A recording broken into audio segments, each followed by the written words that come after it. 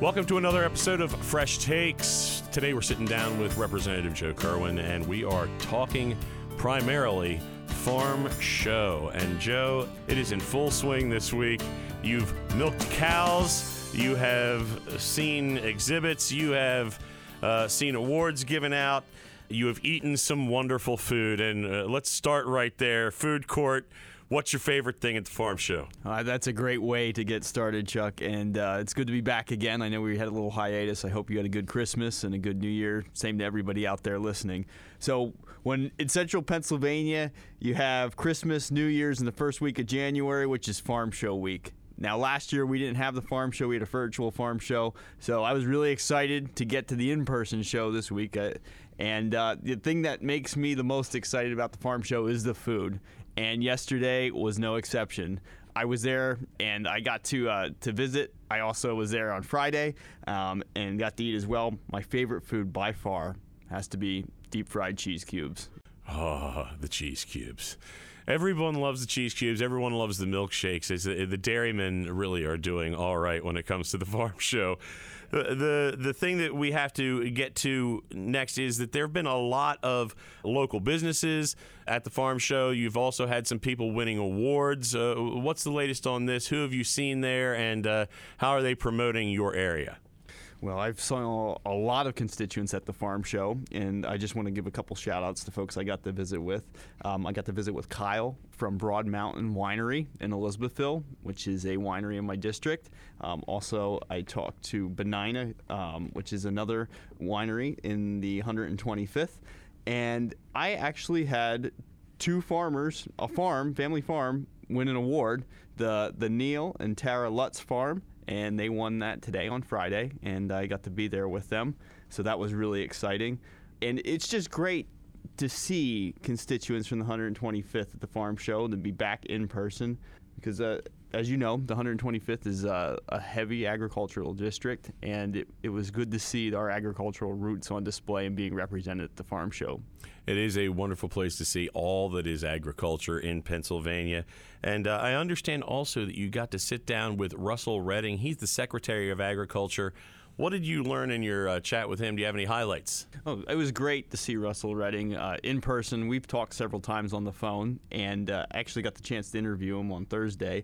And we talked about many different topics, but the one that I thought was the best topic that we talked about was the importance of youth organizations in agriculture, like 4-H and like the FFA. And he and I talked back and forth about our previous experiences with the FFA. I was in the FFA when I was in high school at Upper Dauphin, and we talked about the importance that the FFA has, not just for agriculture, but in making students better at public speaking, being leaders, and things like that. And we also talked about all the good things that the agricultural community has been doing throughout the pandemic to help out those in need. And I thought that was a great topic to talk about, too, because I've seen that in the 125th district, farmers coming together to help out with food banks and help out with those that may be having issues with hunger, as well as getting food during the pandemic. So the interview that I did with Secretary Redding is available on my website and also be available on Facebook, and you can check that out. And it's a pretty good interview, and it's in depth, and Secretary Redding talks a lot about the importance of ag and the farm show. Also, it was a Veterans Appreciation Day, a Military Appreciation Day on Thursday at the farm show. And of course, this benefited you in some way. How did you celebrate with the folks at the farm show there? So I was really appreciative of the fact that the farm show is extending a thank you to military members and vets. And the Pennsylvania Farm Show did free milkshakes for every military member or veteran that showed their valid military ID, and I was one of those, so I got a milkshake. I got a chocolate and vanilla combo milkshake, which was exceptionally good. And I understand that they actually added black raspberry this year. I don't know if you're a fruit guy. Yes, that is. Do you endorse? I haven't had it yet. I just go for the original flavors, but from what I've heard, my writer got it, and you and Jesse Topper are on opposite sides of this. Yes. He's a black raspberry guy. I heard it's really good, though. I may have to try it if I make it there tomorrow. All right. And we have one thing that we really need to talk about that has not really related to the farm show, and that is the topic that is hanging over everyone's head in Harrisburg, and that is redistricting, both at the congressional level and at the state house and Senate level. It is a complex topic that seems to be leading to some public consternation. Where can people go to find a little bit more out about these maps before they become official and have their say? I was just thinking about it because actually somebody yesterday talked to me at the farm show about it from the district, and they brought it up.